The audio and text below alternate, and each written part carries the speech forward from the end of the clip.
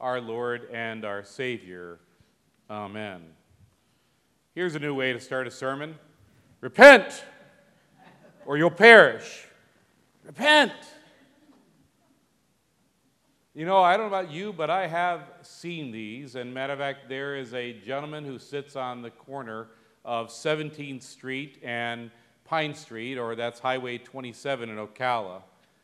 And he is there every day, sitting in a chair, reading and speaking into a microphone in a bullhorn. And often he is saying, repent. You know what this is about. It's about someone who is trying to capture the attention of their audience, you know, people like you and me, and bring us to somehow to mind of an awareness of where we have gone astray, where we are living in a way that's contrary to God's will. And I would at least trying to put the best construction on that effort. Its intent is that people will finally recognize where they have gone wrong and turn back to the Lord. But you know, that's only one place or one way in which this shows up, where in our society we try to point out one another's errors and sins. And we are people who live in a day where we seem to be almost like, well, we've mastered the art of outrage. You turn on the news, you read the paper, you know, again on a day like today, and before you know it, there's something else there that just, you know, gets you. And you want to cry out, and you want to say, this is wrong, this is against, you know, God's will, this is against our values, this is against what we believe.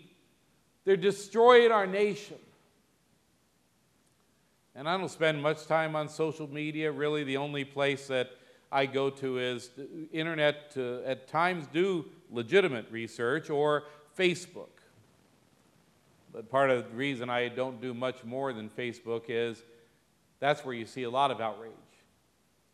You see people who are offended by, people who, you know, are challenged by, and they get on there and they're just, you know, ripping at, you know, whatever the current situation is. It might be, you know, the abuse of children. It might be, you know, poverty. It might be starvation and no one's responding. It might be, you know, a war in a place like Syria where there's such atrocities.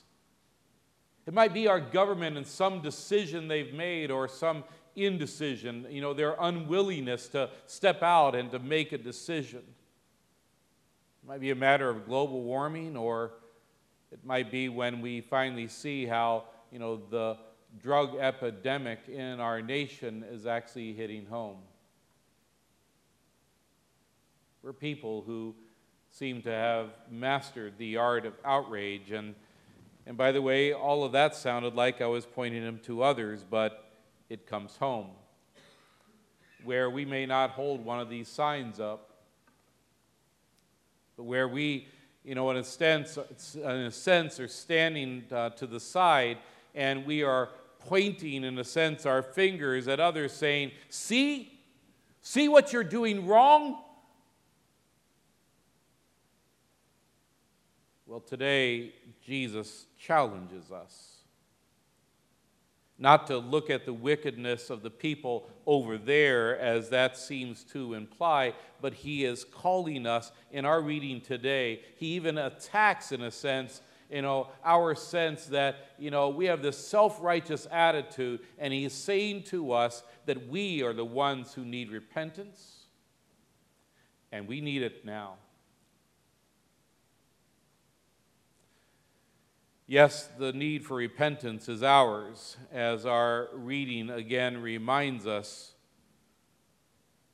For he says, Jesus answered, "Do you think that these Galileans were worse sinners than all the other Galileans because they suffered in this way?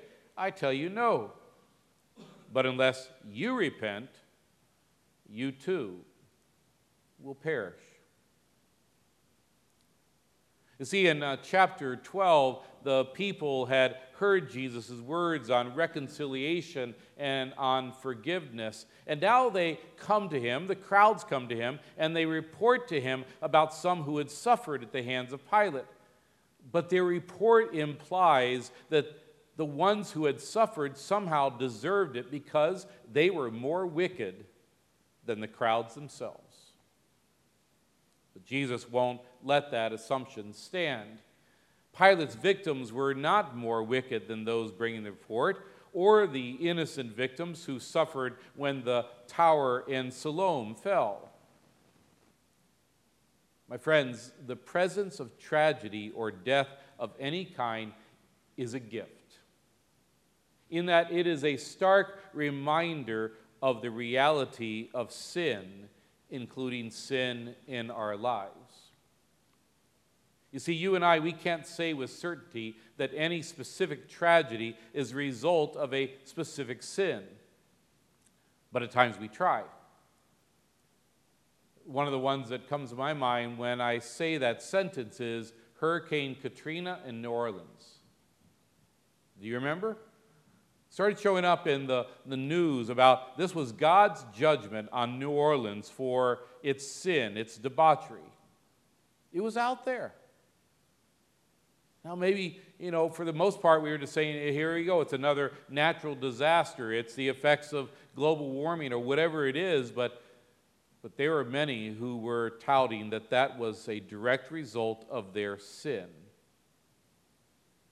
Well, my friends, we cannot say such specific tragedy as a result of a specific sin, but we can say that tragedy in general is a consequence of sin in general. For as Romans 8 says, we know that the whole creation has been groaning as if in the pains of childbirth right up to the present time.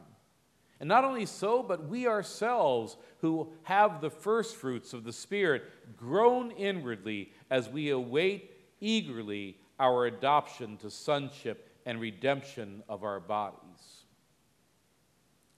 What Paul gets at there is that literally the earth and we, his creatures, are actually experiencing every day the effects of sin in the world, original sin, our actual sin, and the sin of others. So when we see tragedy, you and I think what we often want to do is distance ourselves from it. The people in our reading today, they avoided reality by placing blame on the victims, fostering that that'll never happen to me mentality that's come so easily with our sinful minds. And how about this? We want to blame those who get sick, those who have cancer, for their drinking, their smoking, their unhealthy eating. We're convinced that somehow we can keep ourselves healthy if we just keep living a healthy lifestyle. But friends, tragedy and death should instead remind us of our own sinfulness and our need for salvation. How many of us have been moved to contemplate our own mortality by witnessing the death of a loved one? How many of us go to a funeral and sometimes that somber mood is not just over the individual who's in the casket, but it's over us asking ourselves, when will my day come? And that's not because of some particular sin, but because we're all sinful. We all need to repent because we're all going to die. And the one who dies without repentance and without forgiveness, well, they will perish eternally. And so the time for us to repent is now, today, this moment. Jesus illustrates the seriousness of this situation with a parable in verses 6 through 9. A man had a fig tree growing in his vineyard. He went to look for fruit on it, but did not find any. And so he said to the man who took care of the vineyard, For 3 years now, I've been coming to look for fruit on this fig tree and haven't found any. Cut it down. Why should it use up soil?" "Sir," the man replied, "leave it alone for 1 more year, and I'll dig around it and fertilize it. And if it bears fruit next year, fine. If not, then cut it down." Here with Jesus' parable, he is illustrating to us that the axe of judgment is poised and was ready to strike down each of us until Jesus himself interceded on our behalf. The axe of judgment has been delayed, but not forever. It could literally come and swing down at any time, and so our need is urgent. The time for repentance, for change, is now. And yet, thanks be to God that Christ interceded to reconcile us to God our Father in heaven. And as those who have received this new life, this life given to us by Jesus, we are those trees now that produce the fruit of faith. The fruit of faith. Love, joy, peace, patience, kindness, gentleness, faithfulness, self-control. I have interesting conversations sometimes with people over the fruits of the Spirit that I just listed. And people think, those would be nice characteristics to have. Those would be nice traits. But do you know that those are actually expectations of us as an outflow of us being a people who have been redeemed, people who have been saved? So where we are impatient, what's going on there? Where we are lacking kindness, just keep going through the list. But these are the evidence that we are indeed a people who have been redeemed and received from Christ this new life. Because we have this gift of reconciliation, we now look forward to that new and that perfect life that Jesus has won for us. And Jesus promises to come on that last day. He says this in John 5, verse 24. The Lord says, "Very truly I tell you, whoever hears my word and believes him who sent me has eternal life and will not be judged, but has crossed over from death to life." What a great God we have. And so as we wait for that day of judgment, we are to continue to live in that life of repentance, continually being prepared for that day when he will come. So anybody here ever been driving down Interstate 75, just kind of having a nice day, and suddenly you see up ahead of you a state trooper? And what do you do when you see that trooper or that sheriff up ahead? It doesn't matter even how fast you're going, right? Your instinct is you tap on the brakes and you slow down. And even if you are going 15 miles an hour, or truly you are going the speed limit, that's just kind of our natural instinct. We slow down. Well, my dear friends, if we know how to react in the presence of a law enforcement officer, how much more should we know how to react when death rears its ugly head? Here, Jesus teaches us how we ought to react in the presence of tragedy and death in this fallen world. Rather than, cruising, forward, past the suffering and those in pain and in loss. Such pain and such loss should cause us to slow down and realize our own sinfulness and need for repentance. When we realize these things, we shouldn't delay repenting any more than we should continue past the highway patrolman going 90 miles an hour carelessly. We must not, my friends, abuse God's grace or try his patience. Rather, we call out to God in confession today and every day that we might receive again and again the gift of absolution right now, right then. And so don't put off to tomorrow what we need today. You and I, we live in a world that is really good at rationalizing away its sin, pointing to the sin of others. But the Lord calls us today. He calls us today not to somehow think that, we are without sin. We don't need to repent.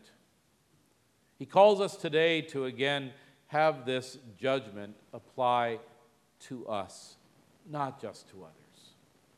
Stop making excuses for our sin and look to God to forgive us. So, let us today, in this reminder that all of us will one day face death, all of us need to repent of our sin, let us today give thanks to God, for he has delivered his Son to death in our place, that we might die not eternally, but only temporarily, only for the moment. May our Lord keep us faithful in repentance until the day that he returns and brings us to our heavenly home. Yes, we must repent, and God will forgive. Amen. And now